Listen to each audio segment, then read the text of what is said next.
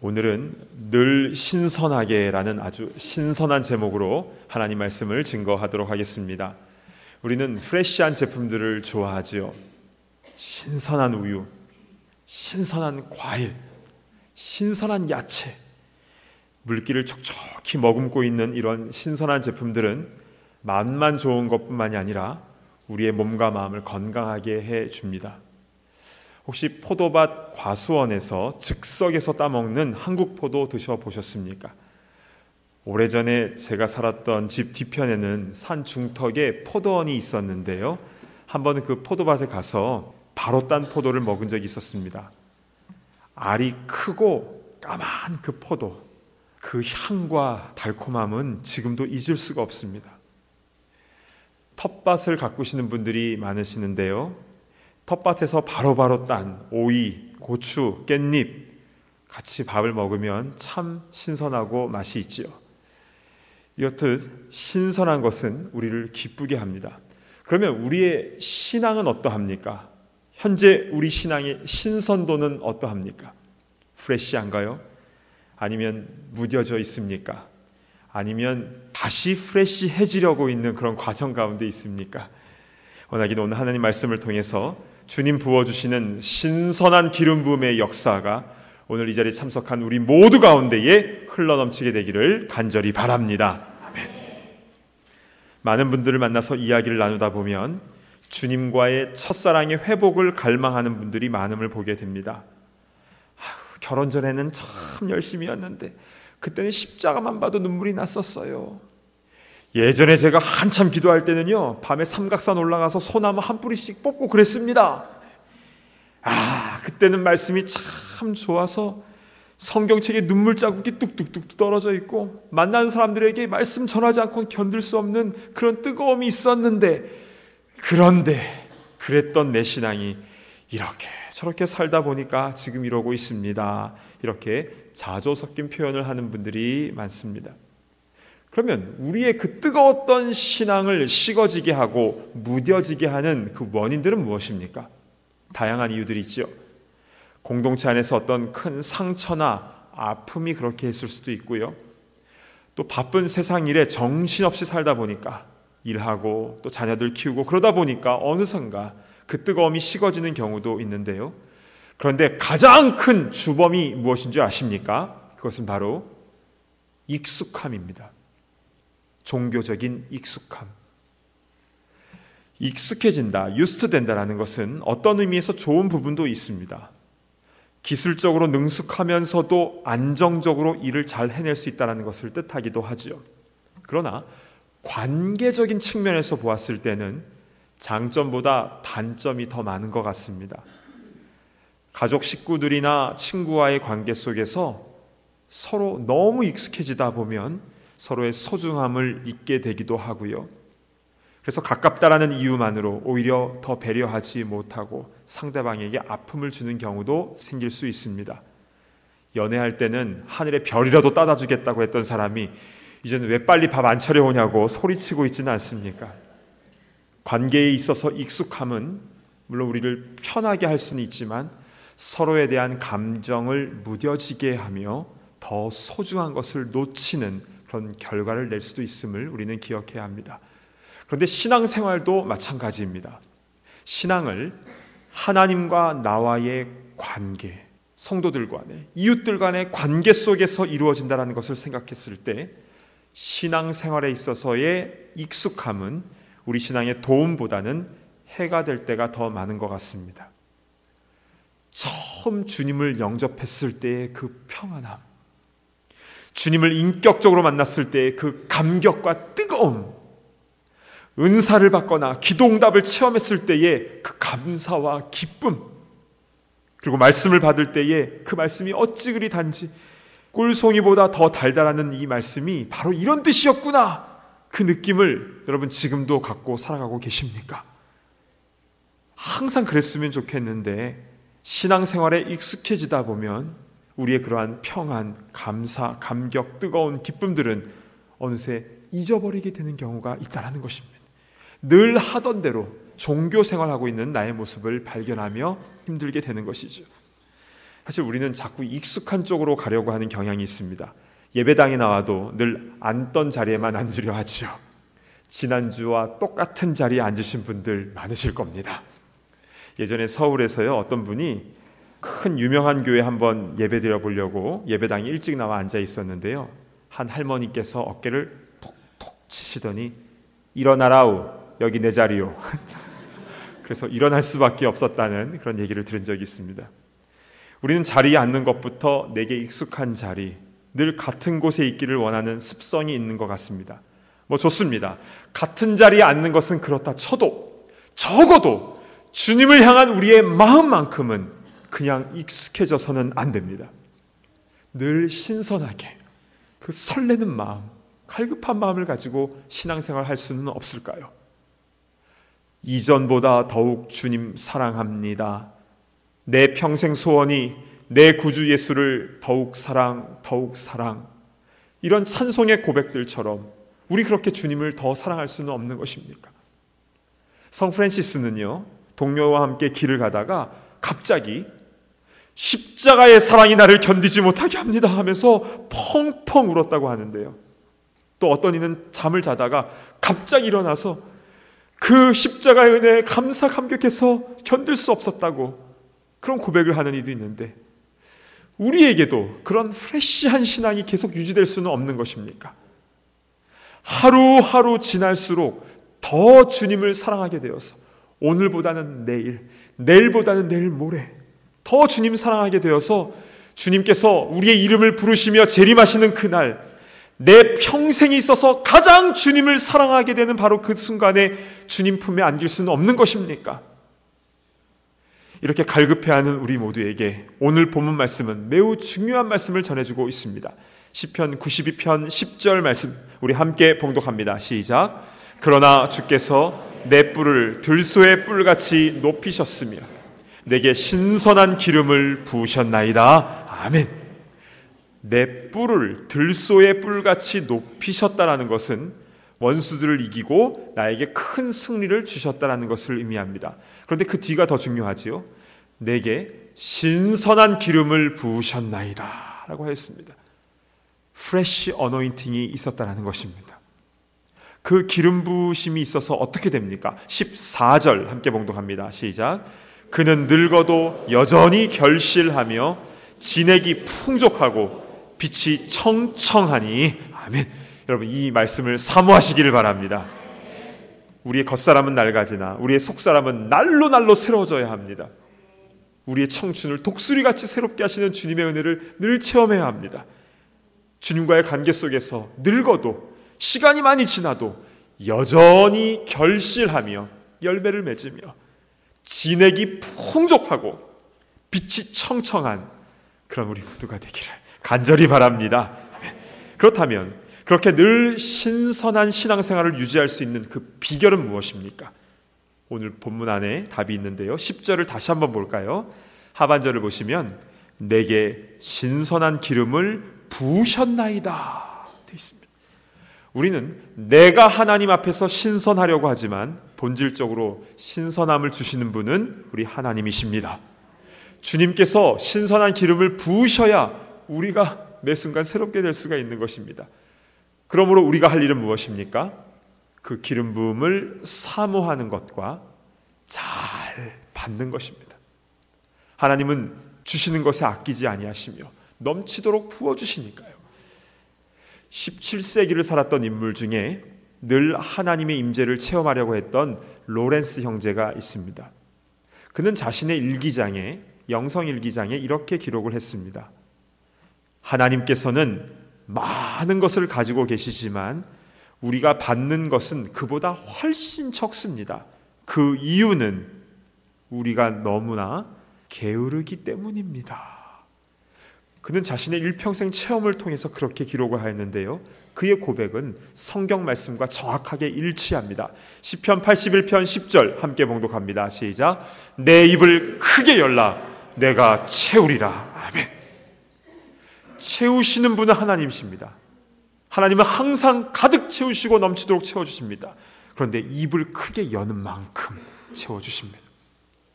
우리는 세상의 욕심으로 우리의 입을 벌리는 것이 아니라 하나님에 대한 그 순수한 열정과 사랑의 마음을 가지고 매 순간 입을 크게 열며 주님의 은혜를 간구해야 될 줄로 믿습니다. 그 부어주신 은혜로 우리는 살아갈 수가 있는 것이죠. 특별히 주의 영을 부어달라고 간구할 때에 주님의 성령을 우리 가운데 넘치도록 부어주실 것입니다. 한 목사님께서요, 나이아가라 폭포에 다녀오신 이야기를 하셨습니다. 나이아가라 폭포에 가면 여러 가지 관광 코스들이 있지 않습니까? 그 중에서 배를 타고 폭포 밑 근처까지 갔다가 돌아오는 그런 코스가 있지요. 그 목사님 일행이 그 배를 탔다고 합니다. 타보신 분은 아시겠지만 워낙 물이 많이 튀기 때문에 모두 파란색 우비를 잘 착용하게 되어 있습니다. 배가 점점 폭포 가까이로 갑니다. 가까이 가면 가까이 갈수록 그 장엄한 광경 앞에서 모두들 입이 쩍 하고 벌어지죠. 나이아 가라라는 뜻은 우리는 보통 나이아 가라 그 정도만 알고 있지만 이 원주민 언어로 나이아가라는 천둥 소리라는 뜻이죠. 그 엄청난 천둥 소리와 함께 1초에 150만 갤런의 물이 한꺼번에 계속 떨어지는 것입니다. 그 배에 탄 사람들은요, 모두 다 우와 탄성을 지르면서 그 광대한 자연현상 앞에서 완전히 압도되어 버렸습니다.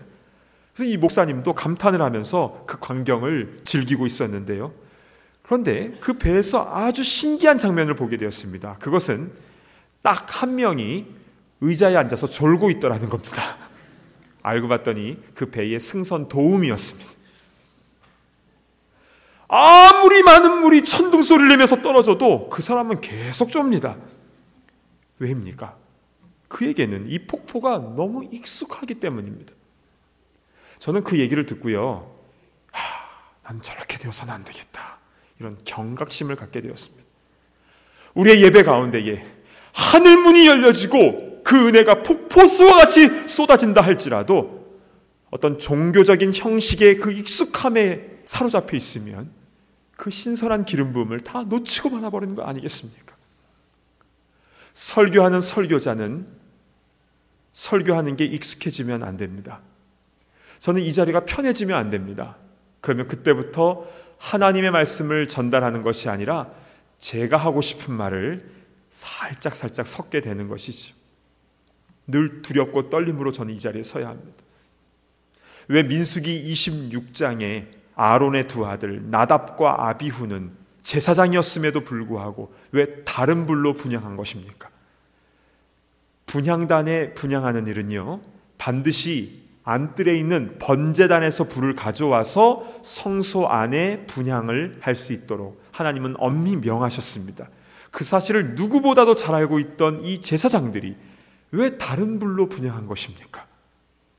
익숙해져서 그런 것입니다. 제사를 집전하는 일이 얼마나 중요하고 두려운 일인가를 잊어버렸기 때문입니다. 그래서 그 둘은 바로 죽었습니다. 사무엘상 2장으로 가면요, 또 두 명의 형제 제사장들이 나오죠. 그 유명한 엘리 제사장의 두 아들 홈니와 비나스입니다. 이들은 왜 하나님께 드려지는 거룩한 제물을 자신의 그 3살 갈고리를 가지고 낚아챘습니까? 마찬가지입니다. 익숙해지다 보니까 쉽게 생각하게 되어서 하나님의 것을 훔치는 엄청난 범죄를 저지르게 된 것입니다. 제사장뿐만이 아니라 왕들도 마찬가지입니다. 우시야 왕은요, 왕이 되어서 자기가 직접 분향을 하려고 하였습니다. 제사장이 하는 일을 자기가 하려고 하였지. 결국 그 자리에서 문둥병이 발하게 됩니다. 사울 왕도요, 사무엘 선지자가 늦게 오는 것 같으니까 자신이 직접 제사를 집전해 버립니다. 왕이면 뭐든지 다 할 수 있는 줄 알고 교만하게 행하였다가 모두 다 망하게 되었습니다. 결국 제사장이든 왕이든 겸손한 모습으로 두렵고 떨림으로 하나님 앞에 나오지 아니하면 모두 망하게 되는 것입니다. 베드로전서 2장에는요, 우리를 가리켜서 왕 같은 제사장이다 라고 하였습니다. 많은 분들이 이 말씀을 좋아하죠. 내가 왕 같은 제사장이야. 우리는 큰 직분을 받았습니다. 그러나 왕 같은 제사장은 주의 전에 나올 때에 늘 두렵고 떨림으로 나와야 합니다. 주님 사랑하는 마음과 더불어서 경외하는 마음으로 나와야 하는 것이죠. 겸손하게 갈급한 마음으로 주님의 은혜를 사모할 때에 그 신선한 은혜를 우리가 공급받게 되는 것입니다. 시편 107편 9절 우리 함께 봉독하겠습니다. 시작. 그가 사모하는 영혼에게 만족을 주시며 줄인 영혼에게 좋은 것으로 채워주심이로다. 아멘. 만족을 주시는 것과 채워주시는 것은 하나님이 하십니다. 약속하셨기 때문에 하나님은 반드시 그렇게 하십니다. 그러면 우리가 무엇을 해야 됩니까? 사모하는 것과 줄인 영혼을 갖는 것입니다. 가난한 마음을 갖는다는 것이죠. 그러나 사모하지도 않고 갈급한 마음, 줄인 마음이 없다면 폭포수와 같이 쏟아지는 은혜가 있다 할지라도 아무것도 얻지 못하게 되는 것입니다. 우리 종교적인 익숙함을 버리고 더욱더 겸손히 주님의 은혜를 갈망하시기를 바랍니다. 주님께서 성령의 기름을 우리 가운데 부어주실 것입니다. 결국 우리의 영이 살기 위해서는 우리의 몸이 머무르는 장소뿐만이 아니라 우리의 마음도 늘 주님을 떠나서는 안 되는 것입니다. 우리 13절 말씀을 우리 함께 봉독하겠습니다. 시작. 이는 여호와의 집에 심겼으며 우리 하나님의 뜰 안에서 번성하리로다. 아멘. 벗어나면 안 됩니다. 여호와의 집에 심겨야 하고 하나님의 뜰 안에 거해야 합니다. 이것은 예배당 안에서만 있으라는 것이 아니라 내 영이 늘 주님 앞에 거해야 한다는 것이죠. 그래야 주님의 은혜를 체험할 수 있습니다. 혹시 속상한 일이 있는 분이 계십니까? 속상한 일이 있을 때 더욱 주님 붙잡으시길 바랍니다. 쓰러져도 십자가 앞에서 쓰러지는 것입니다. 그러면 주님이 일으켜 주시고 치료하여 주십니다. 일이 잘 되고 평탄하게 될 때에도 더욱 주님 붙잡으시길 바랍니다. 뭐가 잘 될 때 더 큰 위기가 올 수 있습니다. 엘리야는요, 갈멜산에서 큰 승리를 거둔 후에 영적 침체를 당하지 않았습니까? 이스라엘 백성들도 멋있게 홍해를 건넌 후에 마실 물 없다고 원망하지 않았습니까? 악한 영들은 얼마나 치밀한지 모릅니다. 제가 아는 어떤 분이요, 기도 제목이 무엇입니까? 라고 물었을 때에 그분은 기도 제목 없습니다, 이렇게 얘기하는 분이었습니다. 왜냐하면 그분에게는 모든 사업도 너무 잘 됐고 돈이 술술술 벌렸고 자녀들도 아무 문제 없이 잘 커졌고 모든 사람들에게 존경을 받고 칭찬을 받았거든요. 그런데 그분이 업스테인 뉴욕에 올라와서 자살을 시도했습니다. 너무나 무엇이 잘 되니까 순간적으로 마음에 허망함이 찾아왔다는 것이죠. 악한 영은요, 그 사이를 공격하는 것입니다. 따라서 무엇이 더 잘 될 때 더욱더 하나님을 의지하셔야 합니다. 영적인 나태함이나 교만함이 들어오지 못하도록 우리 하나님의 뜰 안에 더욱더 거해야 되는 줄로 믿습니다. 그때 주님께서 우리를 번성케 하시는 것이지요. 자, 이렇게 여호와의 집 하나님의 뜰에서 그 기름 부으심과 은혜가 충만하게 될 때에 궁극적으로는 어떠한 결과가 나타나게 되는지 마지막 15절을 우리 함께 봉독합니다. 시작. 여호와의 정직하심과 나의 바위 되심과 그에게는 불의가 없음이 선포되리로다. 아멘. 성령의 기름 부음이 충만하면 세 가지가 선포됩니다. 첫째, 여호와의 정직하심, 거짓이 없으시다라는 사실. 둘째는 하나님이 나의 바위 되심. 이스라엘에서 바위라는 것은요, 피할 도피처라는 의미입니다. 실제로 이스라엘의 바위 밑에는요, 피할 곳이 굉장히 많습니다. 즉 하나님께서 우리의 보호자가 되신다라는 사실이 선포되어지는 것이고, 그리고 세 번째는 그에게 불의가 없음이 선포되리로다. 아멘. 이렇게 하나님의 하나님 되심이 우리 삶 가운데 선포되어지는 것은 바로 기름 부으심이 있을 때 일어나는 일이고, 그래서 주님께만 영광을 올려드리게 되는 것입니다. 하나님께 영광을 올려드리는 인생은요, 제대로 인생 산 것입니다. 왜냐하면 우리의 인생의 목적이 하나님을 기쁘시게 하며 영화롭게 하는 것이 우리의 지음받은 목적이기 때문에 그런 것입니다. 그러한 우리 모두가 다 되기를 간절히 바랍니다. 오늘 말씀을 정리합니다. 오늘 설교 제목처럼 우리는 신선하게 신앙생활 했으면 좋겠습니다. 신앙생활 아무리 오래 했다 할지라도, 아니면 믿은 지 얼마 안 됐다 할지라도 상관없이 주님을 처음 만났을 때 그 감격을 가지고 살아가는 우리가 되었으면 좋겠습니다. 그러기 위해서는 먼저 종교적 익숙함과 우리는 싸워야 합니다. 특별히 올해부터 모든 예배 때에 주기도문 사도신경을 새 번역으로 사용하고 있지요.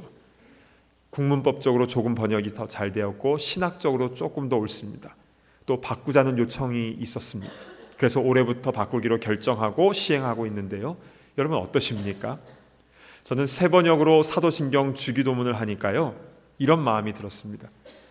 이걸 왜 바꿨나? 너무 힘들더라고요. 전능하사 천지를 만드신 하나님 아버지를 내가 믿사오며 이렇게 해야 되는데, 하늘에 계신 우리 아버지의 이름이 거룩히 여김을 받으시오며 이렇게 해야 되는데, 하늘에 계신 우리 아버지의 이름이 이렇게 하니까 영 어색합니다. 특히 새벽 예배 때는 더 그러합니다. 그런데 2주 정도 지났을 때예요, 새벽 예배 때 주기도문 고백을 하는데요, 하나하나의 의미를 생각하면서 주기도문을 고백하고 있는 제 자신의 모습을 발견하게 되었습니다. 늘 주문처럼 외웠던 그 주기도문을 한 단어 한 단어 뜻을 생각하며 진심으로 기도를 드리게 된 것이지요. 번역이 더 잘 되고 덜 되고라기보다도 익숙한 부분을 내려놓으니까 의미가 다가오게 된 것입니다. 여러분, 우리가 찬양을 부를 때에 성경은 새 노래로 하나님을 찬양하라고 하였습니다. 새 노래는 무슨 노래입니까? 최신곡입니까? 새 노래라는 것은 새 마음으로, 새 영으로 부르는 찬양입니다. 그게 새 노래입니다. 우리가 부르는 찬양은 늘 새 노래가 되어야 합니다. 늘 신선하게 새로운 마음을 가지고 주님의 십자가에 대한 그 사랑과 감격을 가지고 새로운 마음으로 올려드릴 때에 주님께서 우리의 그 새 노래를 기쁘게 받아주시며 더 큰 은혜를 부어주실 것입니다. 원하기는 입을 크게 열고 채우신 하나님을 늘 경험하는 우리가 되기를 원합니다. 이전보다 더욱 주님을 사랑하고 우리의 삶을 통하여 하나님의 하나님 되심을 온전히 선포하는 그런 승리하는 우리 모두가 되기를 간절히 바랍니다.